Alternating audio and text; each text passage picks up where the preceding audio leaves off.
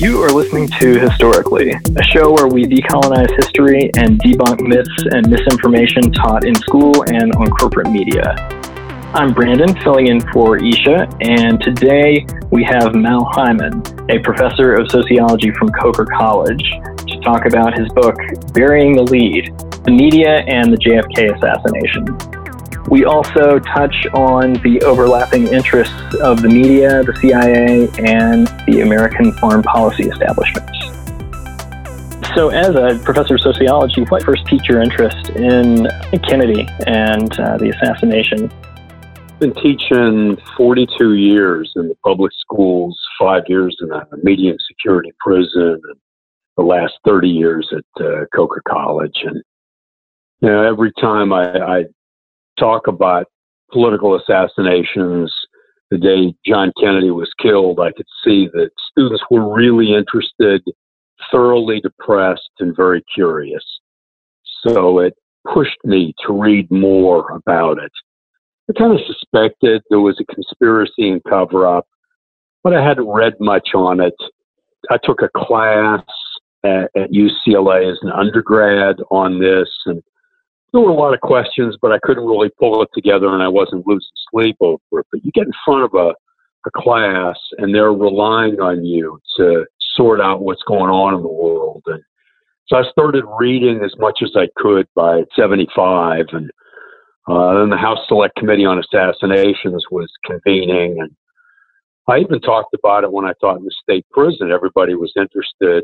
I was able to bring in some people who had researched it out of the LA area and was starting to come in contact with some real critical thinkers.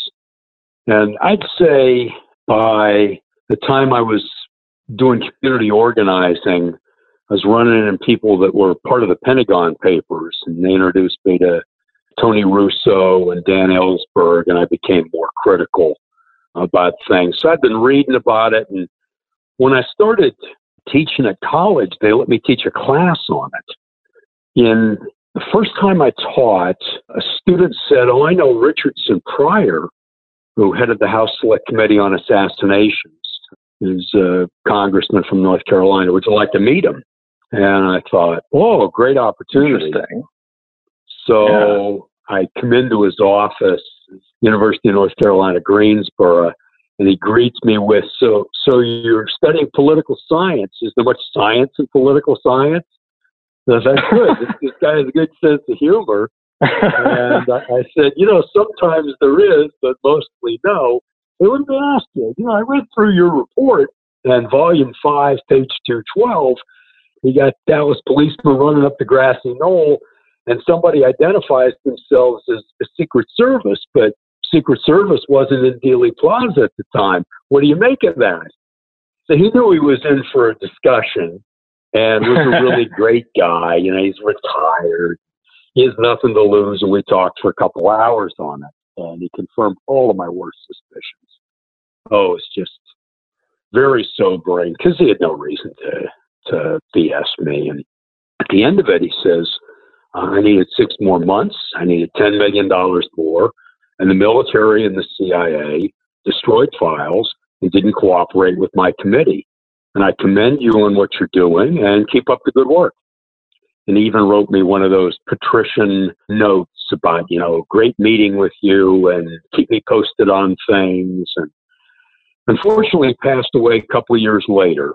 By the time I'd really gotten up to speed on the case and would have enjoyed his tutelage. And I guess I should have gotten back to him sooner, but I didn't. And I had pulled together what was about 200 pages of a dissertation on media coverage, because I figured the media drove the getaway car. They didn't cover this the way they needed to. And I sent material. I called up Oliver Stone while he was working on the movie. And his wife answers the phone. I said, how'd you get the phone number? It's like, a friend of a friend. Listen, I just want to give your husband my dissertation notes. And she got me the name of the researcher, Jane Rasconi, a Yaley who was putting together a book of the movie. And had a talk with Jane. She said, send it. We probably don't have funding, to add you as a consultant. We'll give you credit. And we really appreciate the team effort on it. I thought, whatever he can do with it. She calls me back a week later, says, we agree with you. We think it was a wider conspiracy, including elements of the government, the FBI, the CIA, and the military. And we've largely got what you've got here, but I owe you a favor. I appreciate your team effort on this. So before the movie came out, Jane came to Coker College in South Carolina, was part of a panel discussion. And she talked about her research, the movie. It was part of a community education effort, and it promoted the movie a little bit. And I got a little bit more in line with the top researchers and the way they did business at the archives, and a little more acclimated to the research community because I really wasn't connected to it. So I've stayed the course on this for a long time, and it never got through as a dissertation because it was too hot to handle, because this is a critique of mainstream political science. And if there was a coup d'etat and a change of policies, well, then they've been teaching the wrong thing for years, and they have been. And they at least should grant that Kennedy was coming of age politically and was a great threat to the status quo, even though he started out far more cautiously and gradually lost confidence in the CIA and the military. And I think the record is very clear on that. So I have stayed the course, and students have been part of raising questions, and they're still appalled at what happened in the 1960s. And once you get the case of John Kennedy understood, it applies pretty closely to what happened to Martin Luther King. And you can easily see why they couldn't allow even a Robert Kennedy to get into office, because he would have reopened those investigations. And the FBI and the CIA and the military would have had a lot of things to answer for. And legitimacy of government would have been on the line. The mainstream media had, since World War II, cooperated closely with the military and with the precursor of the CIA, the OSS. And this was seen as something that happened, a crisis in the midst of the Cold War. So you can see their cooperation pretty clearly, and all I do is case study of what was going on with the media during the crisis situation, with the understanding that they were woven into the establishment. I really follow G. William Domhoff, who's a sociologist that writes on this, and before him, C. Wright Mills. That close relationship with the media, serving as, I guess, propagandists or mouthpieces for the official government line, I guess I've always sort of assumed that there's always been kind of an incestuous relationship between media outlets and institutions of power. But it sounds like from what you're saying that relationship or connection got a lot more direct when World War II ramped up. Right. You can go back to Winston Churchill and the British security coordination of intelligence and propaganda. And then Roosevelt assigned William Donovan, who ended up heading the OSS, and to spearhead U.S. actions with Fight for Freedom. And it pulled in people from Time Life, C.D. Jackson and Allen Dulles, headed the CIA later, and Walter Lippmann, Edward R. Murrow, Eric Sevareid, those type of guys. And it was seen as the effort of World War II to break the back of fascism. And those efforts continued after the OSS to the early CIA, with propaganda operations being quite significant. The Office of Policy Coordination after World War II had a psychological warfare division that they claimed controlled the number of newspapers and radio stations, theaters, movie houses. And they were also part of Radio Free Europe and Radio Liberty. Frank Wisner was the guy who was controlling it.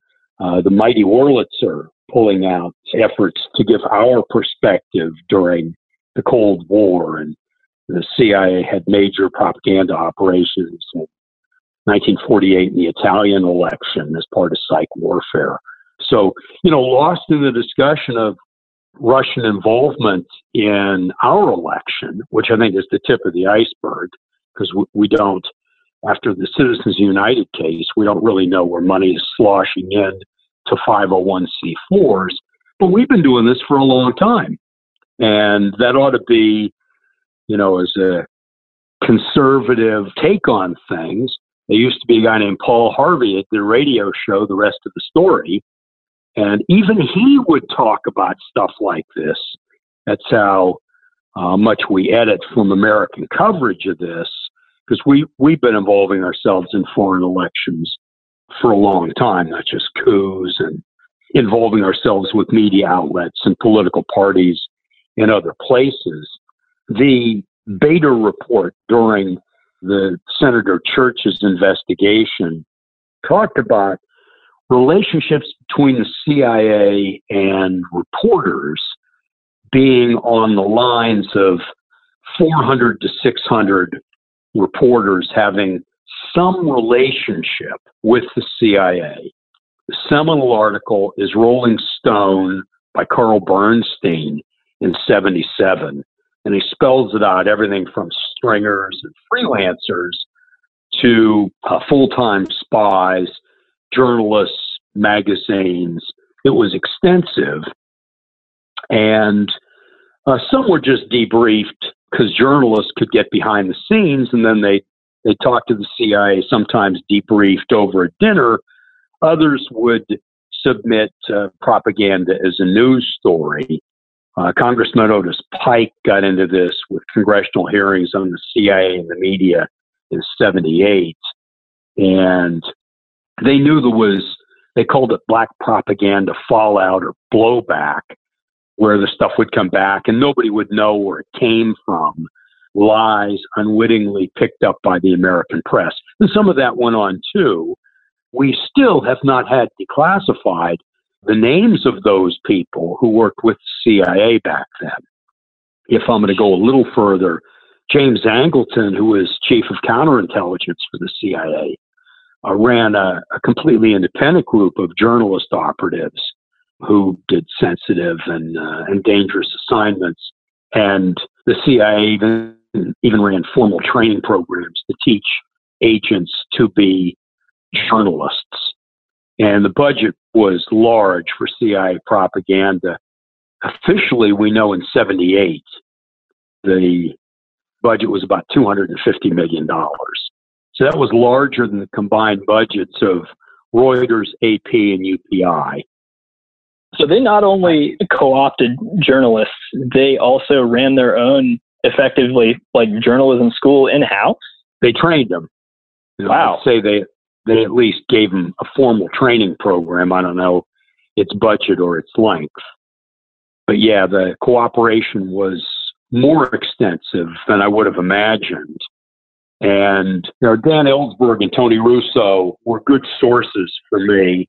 I did some graduate work at UC Riverside with a fellow who worked with them named Mel Gertov and ran his campaign for Congress in 1984.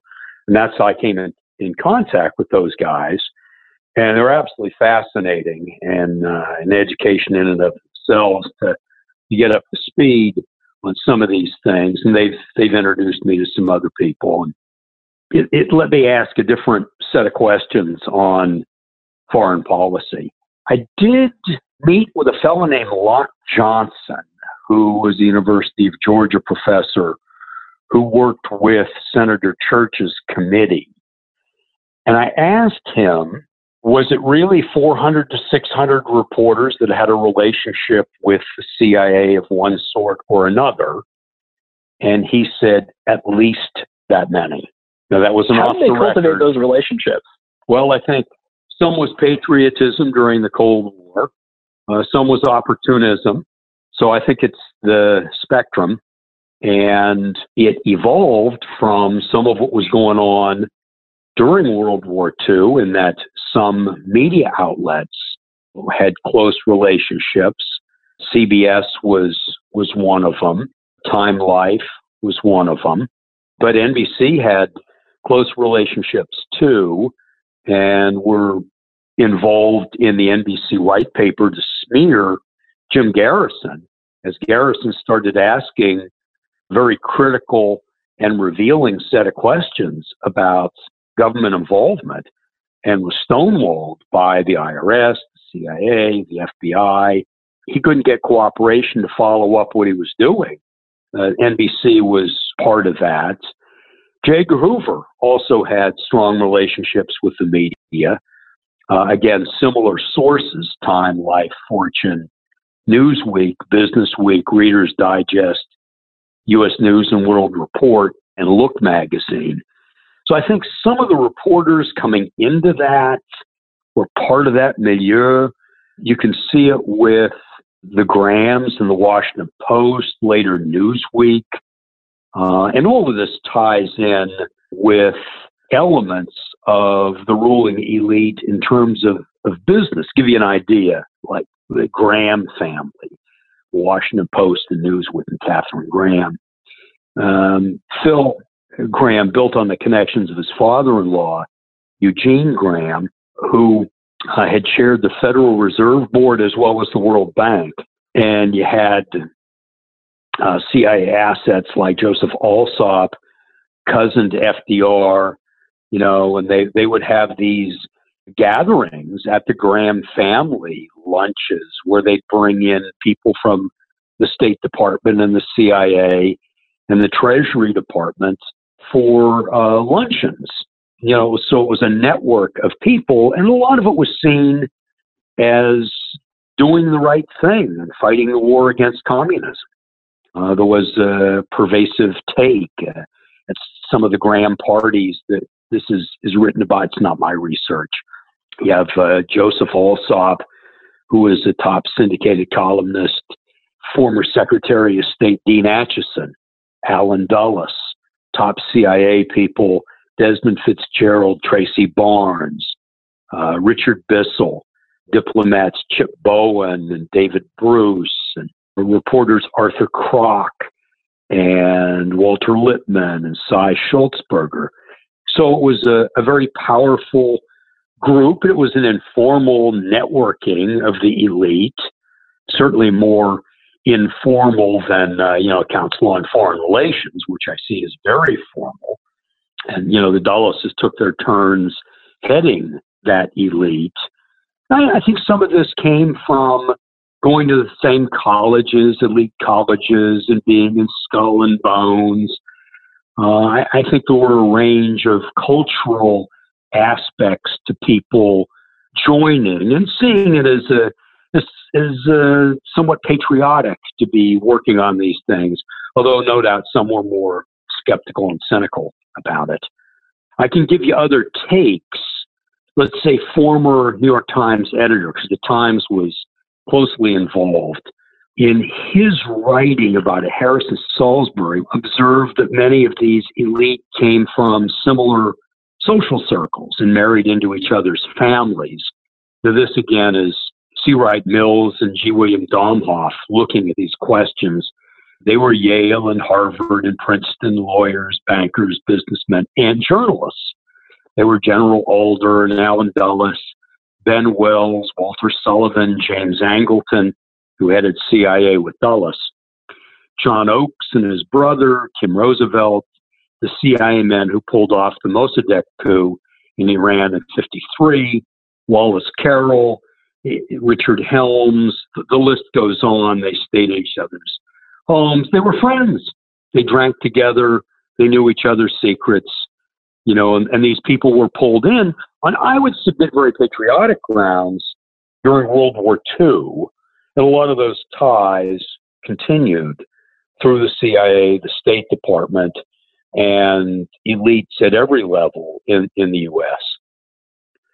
And I think journalism was not the normal path, but some made it more of a career, moving into being senior editors and producers and owners. And at that point, they were woven into the Council on Foreign Relations and had relationships with the CIA. And all I did is trace through some of that and say that was a possibility for why they chose not to cover the contradictions in the assassination of John Kennedy And it was the public that led the unraveling of the story, as it is with most social change in the United States. When the people lead, sometimes the leaders will follow. Yeah, that makes a lot of sense. Like, I know that at least back then, a lot of reporters were not from a particularly elite background, but the editors belonging to the same class as the foreign policy mandarins and the CEOs and white shoe lawyers like the Dulles brothers who ended up going into government. That all makes sense to me. Switching gears a little bit, I know that Kennedy's, I guess, contentious relationship with the CIA, my understanding is that the antipathy there started around the Bay of Pigs fiasco. Is that right? Yeah, that's how I read it too. And that's how most of the people who are, I guess, critical revisionist historians will look at it. And I think it's useful to note that Kennedy was appalled, and it was some sort of political epiphany afterward, and he realized how terrible the information was, that the military and the CIA were part of this. And he didn't know what to do with the cold warriors that surrounded him. And he was, I think, open to that view. I mean, he was a work in progress. But just to focus on the CIA, he fires Dulles and General Bissell, who had a very bright and promising career in Yale and well connected with the establishment, who was part of the Bay of Pigs, and also General Cabell. And many of your listeners may not know that General Cabell's brother, Earl, was the mayor of Dallas in 1963, and that the Cabell's dad had been the police chief there. We found from documents released last year that Earl Cabell, the brother of General Cabell, who was fired after the Bay of Pigs, Earl was a CIA asset at that time. And he set up the limousine route for the trip to Dallas. Really? Yes. Oh, wow.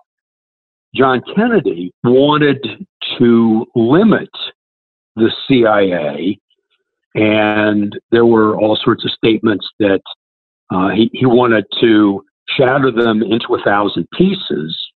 And he put his brother Robert in charge and put McCone in charge.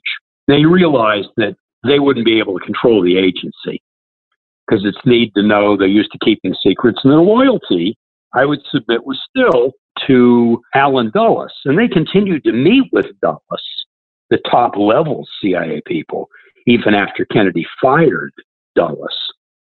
Kennedy took away some of their foreign policy maneuverability with memorandums 55 and 57 to bring the military in so that they would be at least a cross-check on what the CIA was doing. And they knew that it was going to be very difficult to rein in the CIA. Robert Kennedy actually had his hand in some operations in order to get a feel for how they were run. And in stating that there might have been CIA involvement in the killing of President Kennedy, it certainly wasn't a formal CIA involvement, because Kennedy appointed McCone, who was a moderate Republican businessman, to head the CIA so that he could have some idea of what they were doing. He knew the CIA was connected to the business elites. And let me give you a take from Arthur Kroc in the New York Times. This is front page 63, to give you an idea that Kennedy never really controlled them.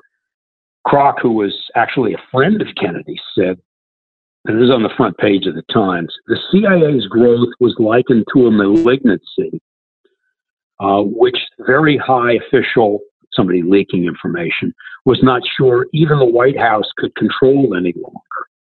If the U.S. experiences an attempt at a coup, it'll come from the CIA, not the Pentagon. The CIA represents a tremendous power and a total unaccountability to anyone. And that was the front page of the New York Times, because the CIA wasn't seen as cooperating on what was happening in Vietnam. They weren't listening to the station chiefs. In fact, that was the State Department was not having control over the CIA in a range of places.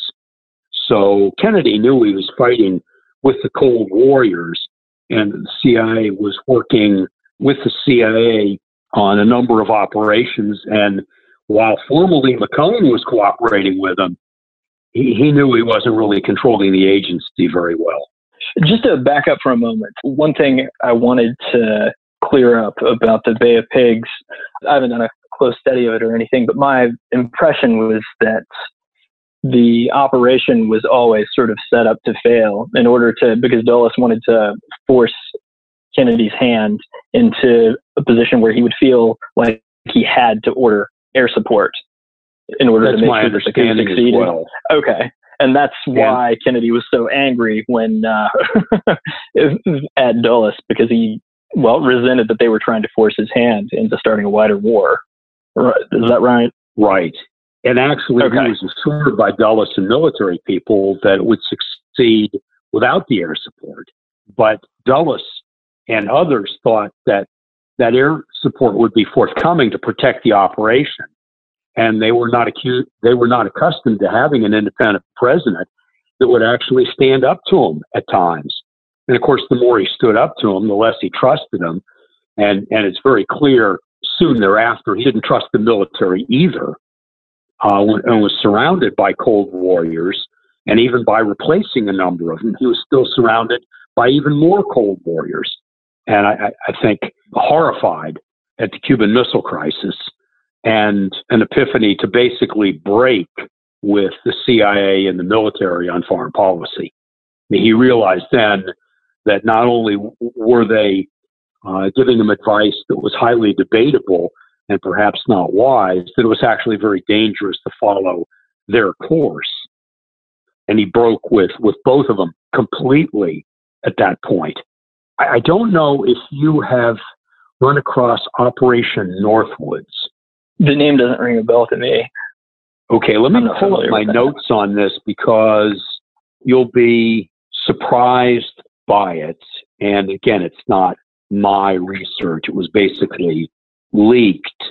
But this was a program from the Joint Chiefs of Staff in 1962 to have false flag operations that would be then blamed on the Cubans, including bombings in the United States, that would be blamed on Cuba, that would provide a pretext for war. And this material has come out, and it was proposed by the Joint Chiefs of Staff, and Kennedy rejected it. That's a psychotic plan. Wow. Good Lord. Yes. Now, this is not uncommon in empires to have a cause of war. Let me read to you, just to be more precise on it. Chairman of the Joint Chiefs at the time was General Lemnitzer, who proposed Operation Northwoods, covert strategy of false flag operations to justify U.S. invasion of Cuba.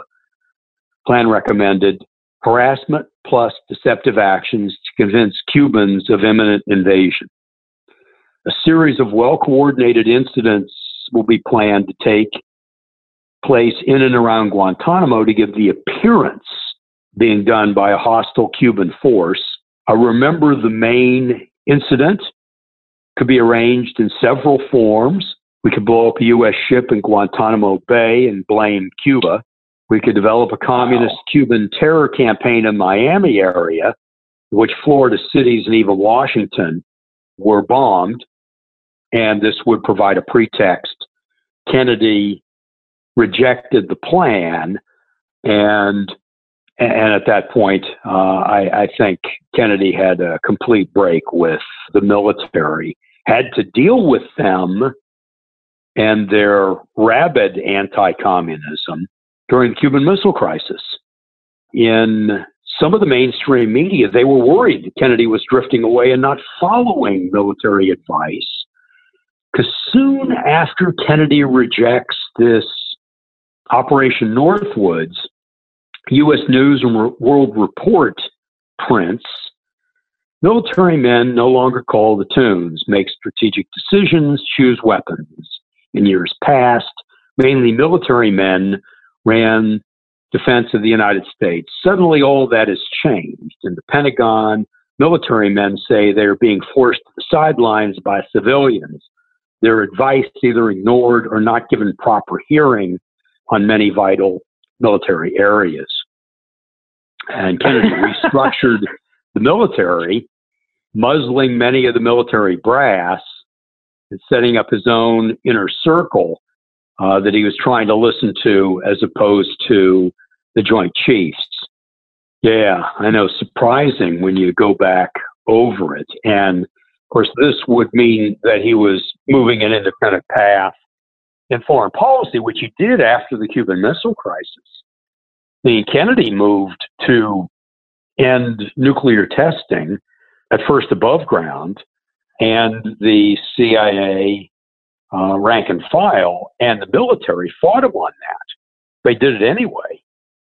And I think that was when he started to reconsider foreign policy in Vietnam, foreign policy in Latin America, and military spending. Kennedy at that point had his worst fears confirmed and was trying to rein it in, and thus became a different type of leader and an independent leader who was still a supporter of corporate capitalism, but running an independent path where he wanted to carve the excesses. He wanted to control the banks. He wanted to deal with the World Bank. He wanted to change foreign policy. He was likely to be reelected. That was a threat to many in the establishment, military, CIA, but probably more importantly, their links to bankers in corporate America. And that's I think, the key. It wasn't just cold warriors and people that disagreed with Kennedy on policy.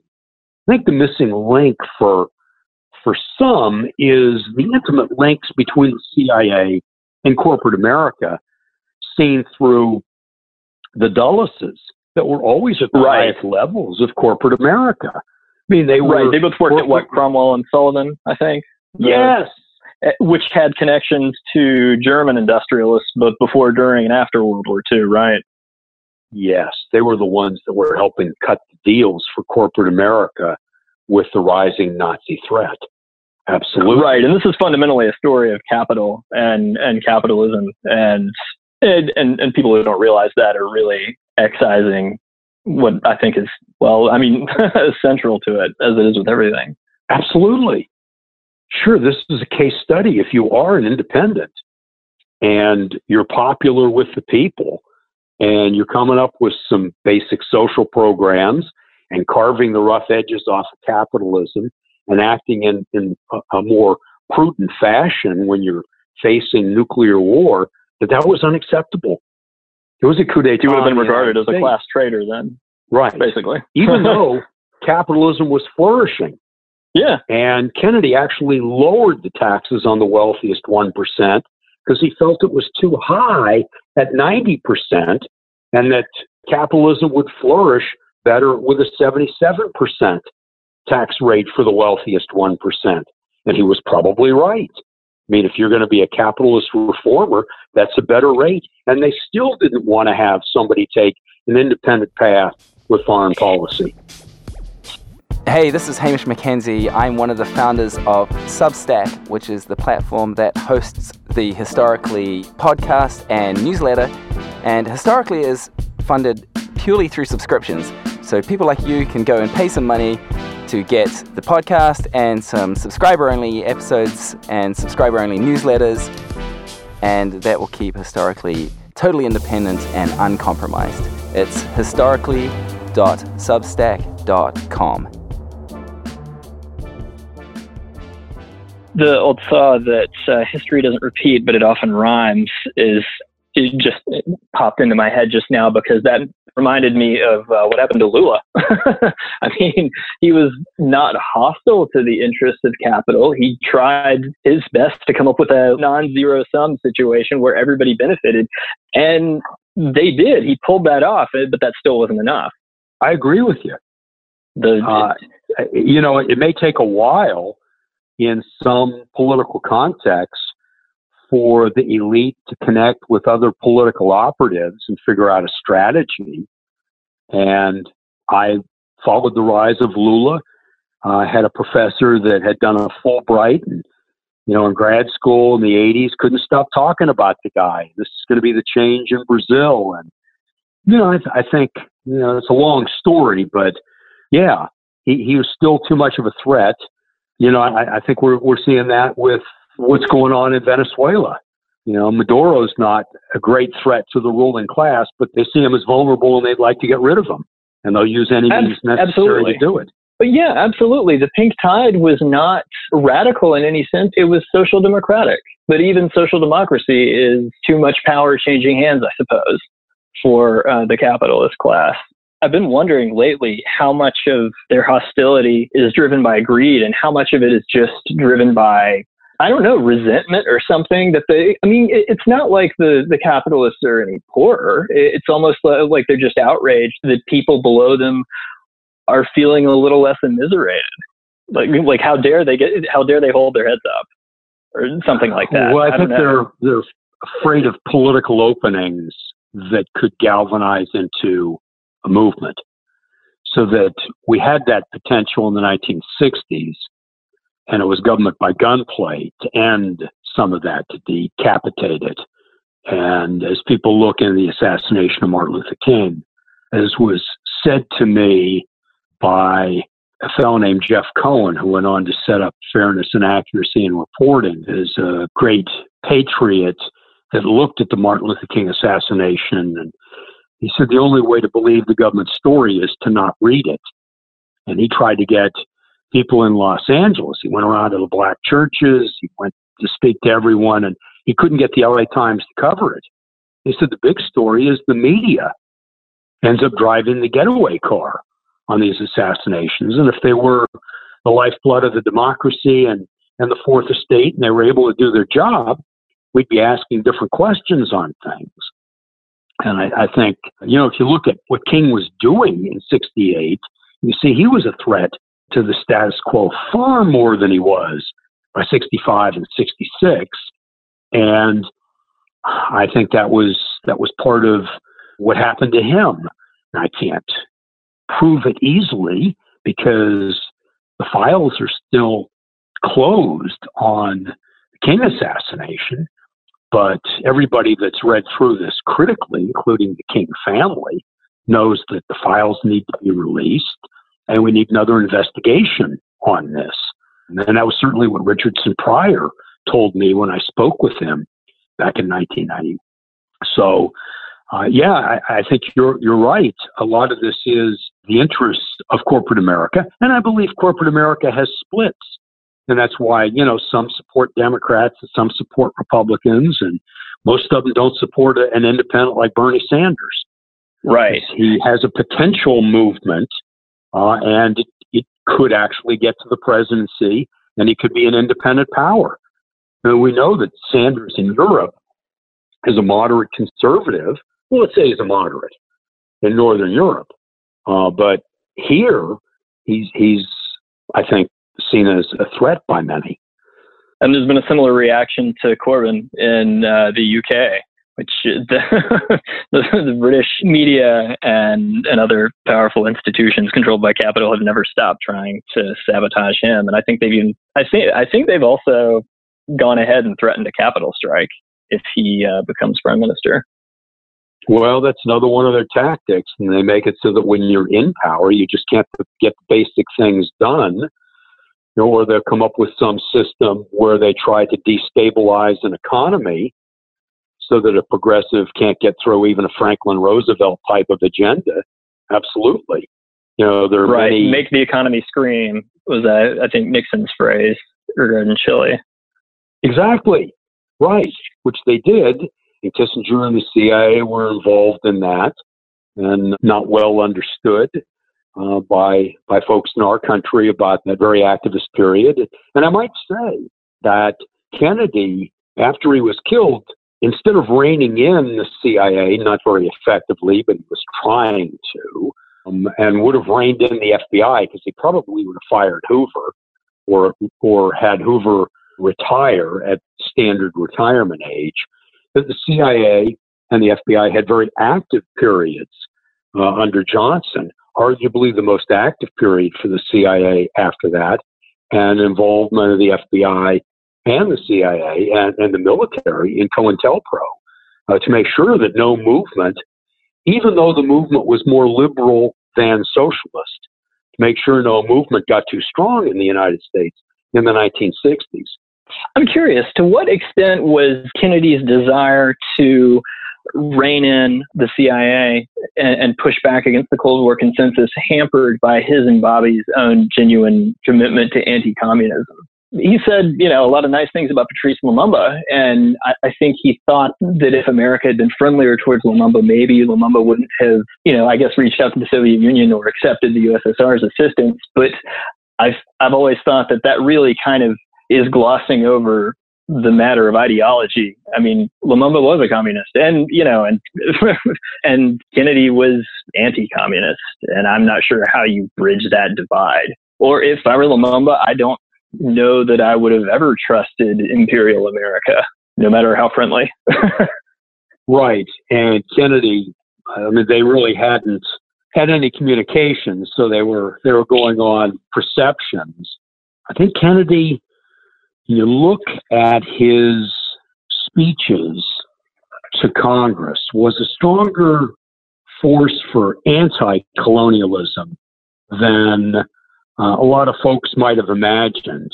And you can see it in his speeches to Congress and in his public statements that his first visit to Vietnam, he gives a radio interview and he says the fires of nationalism are ablaze, and our intervention on behalf of England's oil interests in Iran are wrong.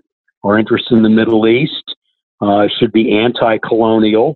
He said in '56, the Afro-Asian revolution of nationalism, the revolt against colonialism, the determination of people to control their own national destiny, is, in my opinion, the tragic failure of both Republican and Democratic administrations since World War II. And Kennedy declares to the Senate in 1959 that Africa is going through a revolution and it's spreading like wildfire. It's no longer necessary to remain poor and forever in bondage. And I think this came from Kennedy's experience as an Irish Catholic, where he even tells Nehru one time that what happened in Ireland was worse than what happened in India. Well, let me get the quote for you. And this is to Nehru in January '62. I grew up in a community where people were hardly a generation away from colonial rule. Colonialism, to my immediate ancestors, was more sterile, oppressive, and cruel than that of India. I think Kennedy was always open to another interpretation.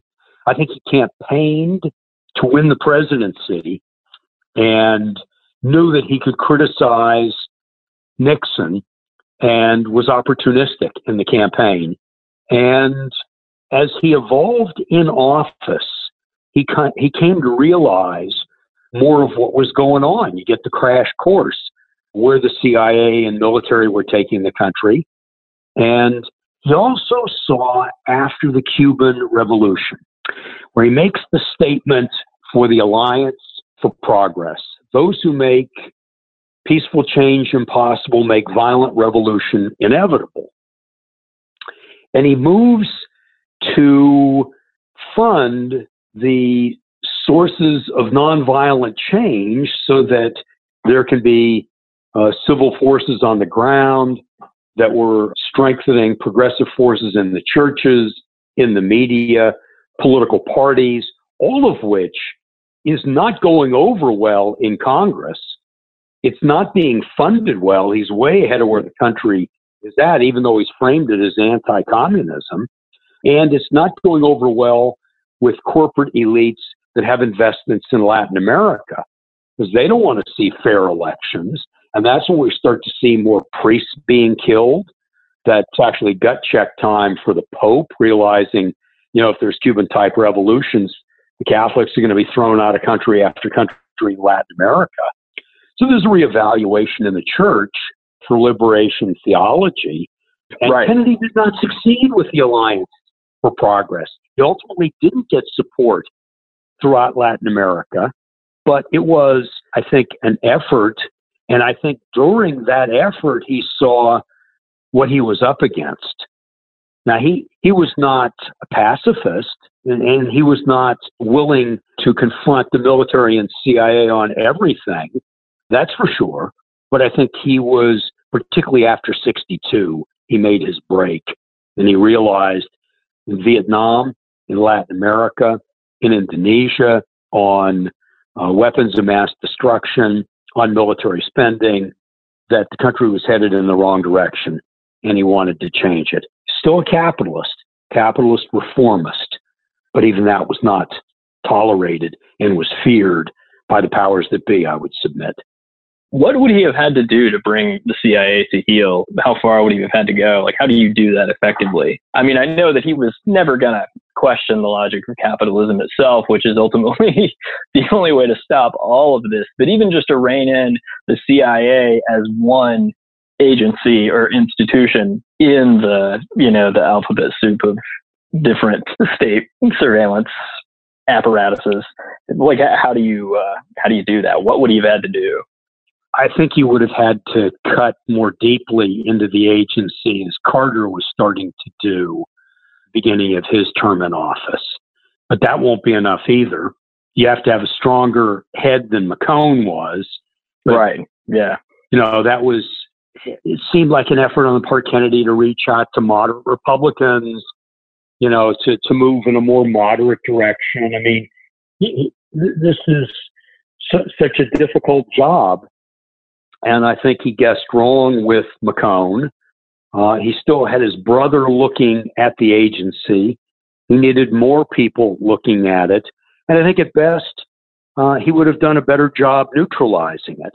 And one of the ways that policy unfolds is the politicization of intelligence. And that's down at the operational level. So that takes a while to impact.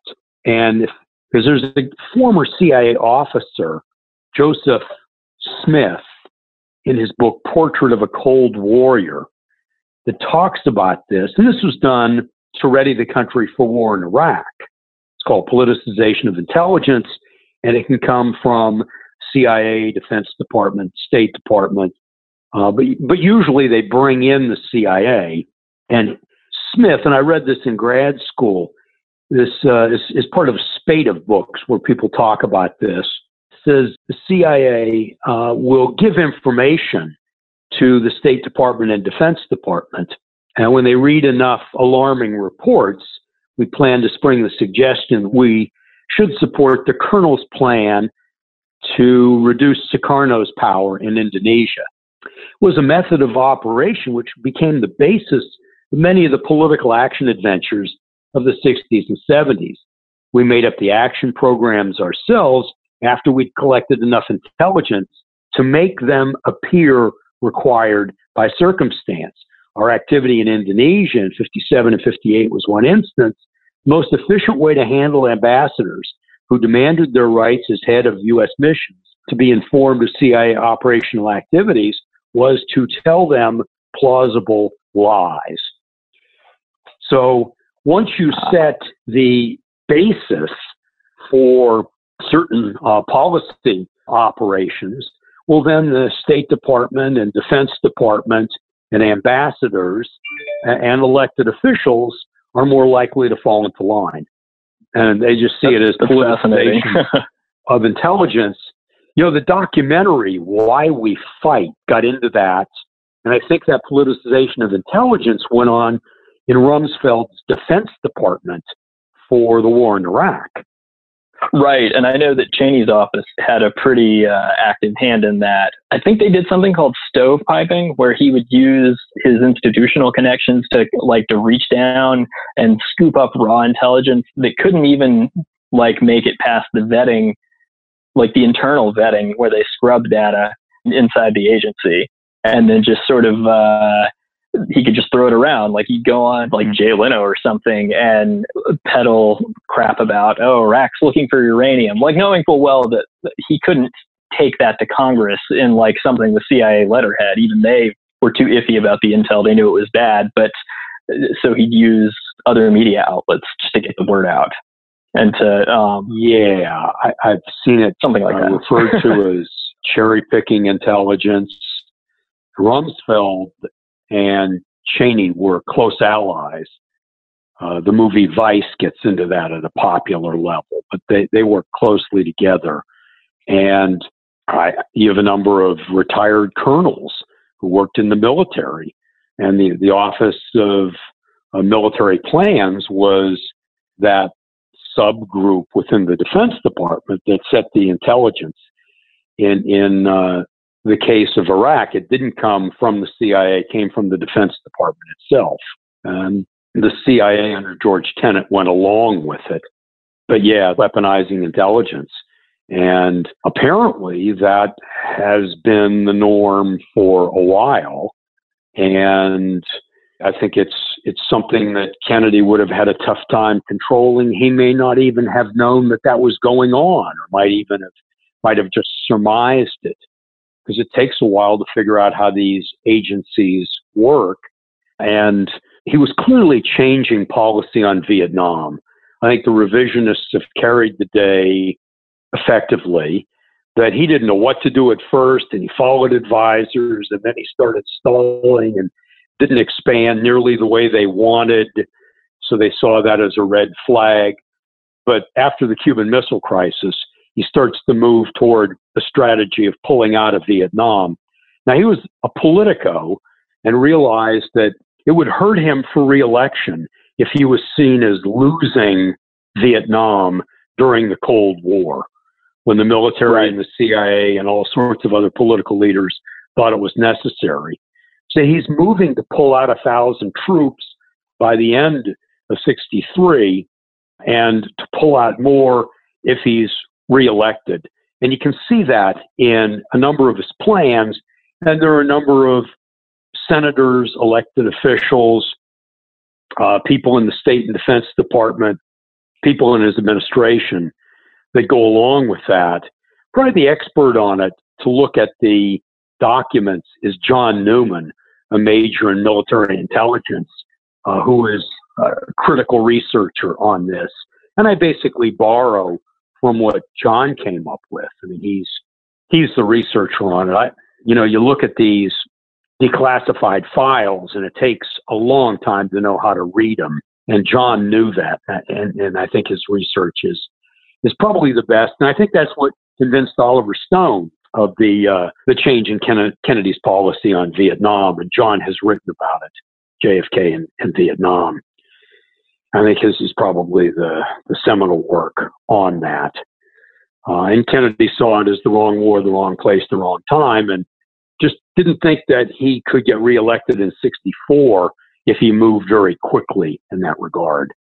Of course, the powers that be saw that as, oh my gosh, this guy's running an independent foreign policy. What else is he going to do? What other business interests is he going to affect? Because Kennedy was also looking at the banks and didn't think the banks were acting in America's interest as well, which comes back to your thesis of keep a close eye on business interests and those in power. Were there any direct connections to the current crop of people in charge of the financial sector at the time? Were any of those holdovers from the guys who were in charge when the business plot was floated back when Roosevelt was president? Were any of those the same people? You get a similar type, not those that tried that plot, but you get, and here's one that I overlooked for years that I'd like to share. Douglas Dillon, who was Secretary of the Treasury, he really was a Cold Warrior and had worked with the Eastern establishment. And also, the Treasury Department controlled the Secret Service. that was criminally negligent in what they didn't do to protect Kennedy with all the death threats. The guy who headed that department was Douglas Dillon. Douglas Dillon was a close friend of David Rockefeller, and he was also close to the Dulleses. Don't know if you're aware of that. And I read The Devil's Chessboard a few years ago. Yes, that's David Talbot. I'm sure you're from gosh, that's terrifying. That is just far more evil. That guy was, well, those brothers are far more evil than even I anticipated. It seems like they had a finger in, I don't know, everything bad that happened over like a 30-year period anywhere. I admit to borrowing from David Talbot's book at every point. I thought he did a terrific job in looking at the role of the CIA. And in his book, and I lead this with a chapter in my book on Secret Service, you had Douglas Dillon, whose father joined the Dulles brothers in banking and trading with the Nazis. Allen and Foster Dulles were friends with C. Douglas Dillon and political allies. And Dillon, like Douglas, had served in the OSS and often disagreed with Kennedy on banking, trade, tax, and foreign policy. C. Douglas Dillon had been John Foster Dulles's ambassador to France from 53 to 57, and Foster convalesced at Dillon's home in 1959. Allen had vacationed with Dillon in France. Dillon's chief counsel, Treasury Department, acting Secretary of Secret Service Gaspar D'Angelo Balin, had responsibility for the Dallas trip. Balin's family had been friendly with Allen Dulles. I mean, you can go further. Balin, now Balin again, because I know this is like a Tolstoy novel with all the names. Balin is the acting Secretary of the Secret Service at the time when Kennedy is assassinated, where the Secret Service breaks their manual at like 20 different places. And I can get into that if you want. But an unusual name, Gaspar D'Angelo Balin's family had been friendly with Allen Dulles, and they had also worked in the OSS with William Bundy and James Angleton. Bundy, high-level Pentagon official and former CIA officer, and James Angleton heading the Secret Service counterintelligence for the CIA. So he's connected with all these people. That doesn't prove anything, of course. But for future researchers, it needs, I think, to be mentioned.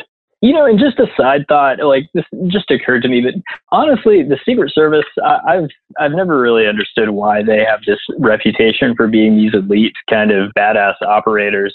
It was like a couple of years ago, I think, that there was that big scandal where it came to light that like on like presidential trips to foreign countries, these guys were basically just being creepy sex tourists.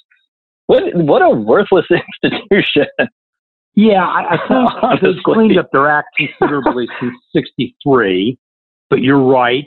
That did surface, I think, 2-3 years ago about what happened with Secret Service down in Venezuela, and goodness knows how prevalent that is.